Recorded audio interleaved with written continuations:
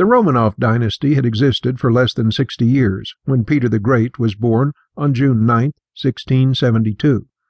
In 1613, his grandfather, the 16-year-old Michael Romanov, had been offered the bankrupt, moth-eaten throne of the Tsars after over a decade of chaos and civil war, known as the Time of Troubles, during which there had been no supreme ruler in Russia. Sickly, unprepared, lacking in allies, Michael had nonetheless managed to prepare his son, Alexei, superbly for the position he would inherit.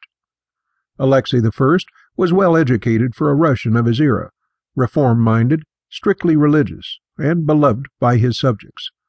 To peasant and noble alike, the Tsar was father of his people, Batushka, and his authority over them was supreme, as the authority of a father over his children was supreme. Alexei had a reputation for piety besides. He was called the young monk during the early years of his reign, and even priests of the Russian Orthodox Church who visited the Tsar's court found it a challenge to keep up with his daily schedule of prayers and masses, which began before dawn and continued throughout the day. Alexei's first wife was Maria Miloslavsky, a girl 4 years his senior, whom the Tsar had selected out of a final group of 6 contestants in a traditional bride show, a sort of beauty contest for the daughters of the minor nobility. The winner of the bride show became Tsarina, and her family was elevated to a place of honor and influence in the Tsar's court. Alexei's union with Miloslavsky produced 13 children. She died in 1669 after 21 years of marriage, due to complications from her 14th pregnancy. Despite the birth of so many children, only a few of them had survived infancy, and only 2 of them were boys. Of these 2 potential heirs, the elder, Fyodor, was sickly, and the younger, Ivan, was partially blind and considered to be slow. What sort of disability or impairment he had is uncertain, but it was plain that he could never rule Russia alone. Alexei decided to marry again, in the hopes of producing more sons.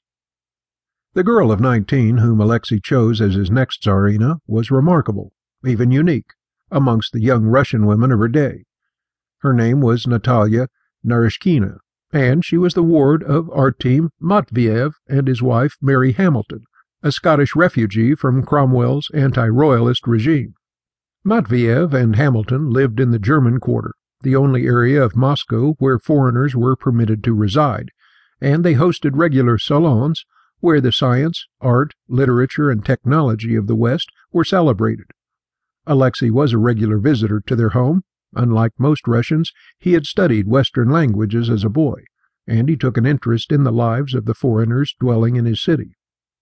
In the late 17th century, people at even the highest levels of Russian society were unaware and uncaring of the amusements or advancements that enlivened the existence of their European counterparts.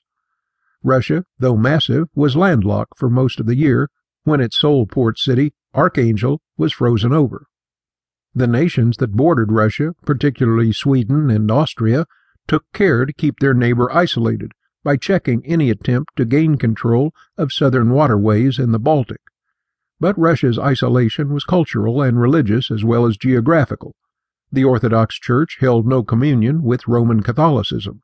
Russians looked east to Kiev, to Constantinople, for its religious and cultural near neighbors.